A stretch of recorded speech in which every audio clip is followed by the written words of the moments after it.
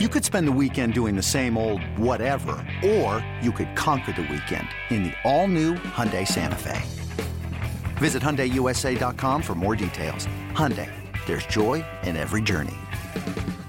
Thanks for listening to this podcast of BetMGM Tonight. Our show is live every weeknight from 7 to 11 p.m. Eastern on Odyssey radio stations around the country, Odyssey.com, as well as the Odyssey app. But I don't hate this game. I bet this one. Let's already. talk about it. Giants-Titans. I already bet this game. Bet this a couple weeks ago. Do you have the lineup right now in front of you? Yeah, I do. Okay, go ahead and give it up. Let me make sure it's, okay, it is. It's 6.5. Tennessee at home. The Titans, 6.5-point favorites.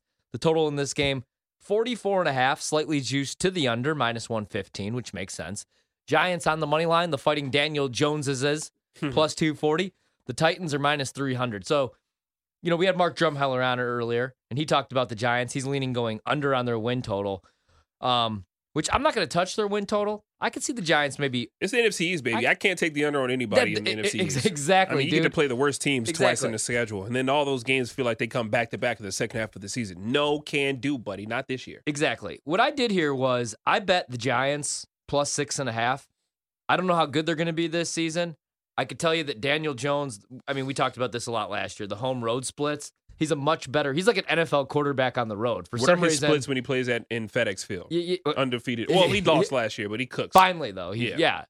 But he's great on the road, stinks at home in New York. Maybe there's something to that.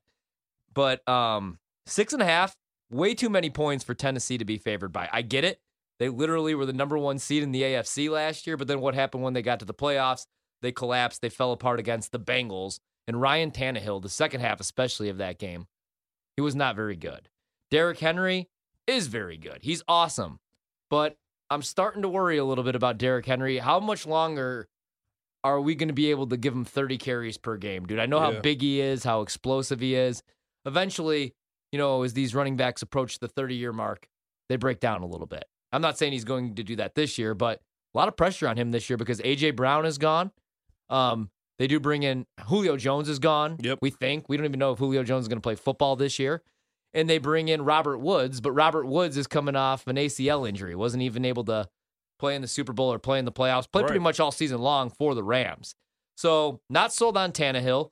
Comes into camp now with a terrible attitude because he doesn't want to be the mentor to Malik.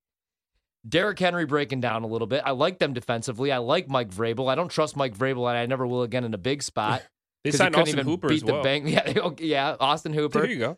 But Titans probably win this game, man. But I think the Giants keep this close. I think this is like a 3-4 point game. So I laid the points. I jumped on the points. 6.5. You got to be kidding me. And that's the Rangers too. 1-all. Oh, hockey. I hate it. Terrible. Oh my God. Looks brutal for the under, and it looks brutal for my Tampa Bay Lightning. Oh, my gosh. All right, Just like that. Let's get back to the 6.5. I think that's too many points, man. I get it. Tennessee's at home, and they were the number one seed, so I guess I kind of understand what the bookmakers were thinking here, but I don't even know that closes there. So I'll go with the Giants. I don't know how good they're going to be this year. I remember a couple months ago reading reports that potentially they were going to even look to move Saquon Barkley. With Saquon, is he ever going to be healthy? I don't know, but I wish he could remain healthy because I love him. Yeah, me too. Good football player, man. Me too. If they could actually, have him on the field for at least 80% of the season, maybe, just maybe, we'll see if he was worth being the second overall pick in the draft. I would never take a running back top 5. That's just me. No. In the draft, I like what they were able to do as well. I think they actually got the steal of the draft because I think Kayvon Thibodeau is probably the best player. I don't understand why he dropped. They end up getting him. That fixes their pass rush. He's solid stopping the run. They improved the offensive line a little bit with Evan Neal, the tackle. So kind of like what the Giants did. Don't know if I trust Daniel Jones. They declined the 5th-year option on him. They exercised the 5th-year option on their defensive tackle, Dexter Lawrence. They signed Ricky Seals-Jones. We had Nick Costos on. We talked about that. A very underrated tight end. I like him as far as player props and fantasy. But yeah, 6.5, way too many points in my opinion. I think the Titans, and I also went under on the Titans win total, by the way, too, when it was at 9.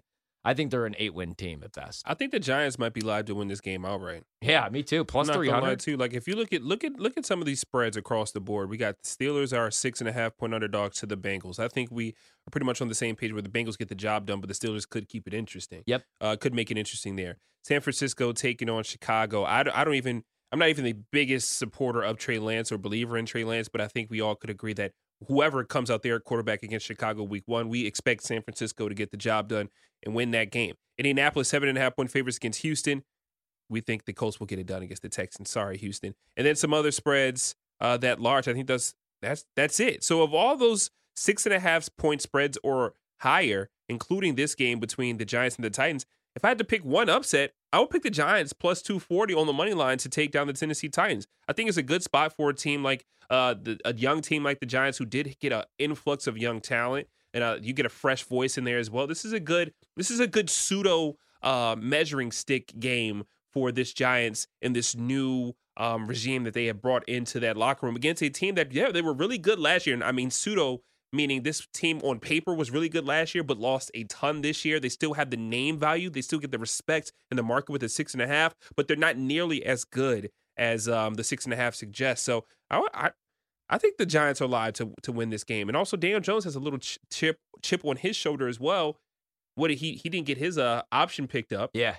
So he's on an expiring deal. This is his last. It's like a make it or break it year. Like he might not be a starter in the NFL. That's what I'm saying. Because who's going to run out and have to sign Daniel Jones as a free agent? I don't think a ton of teams. I'm not going to lie to you. You have 5 years of sample size to see that he's not great. He has small hands. He does have small hands. The highlight of his career was the time that he had the breakaway to the end zone and he just tripped all over his own feet. I would also probably actually play the under in this game, man. I love the under in the game. 44.5. It is juice minus 115, probably rightfully so.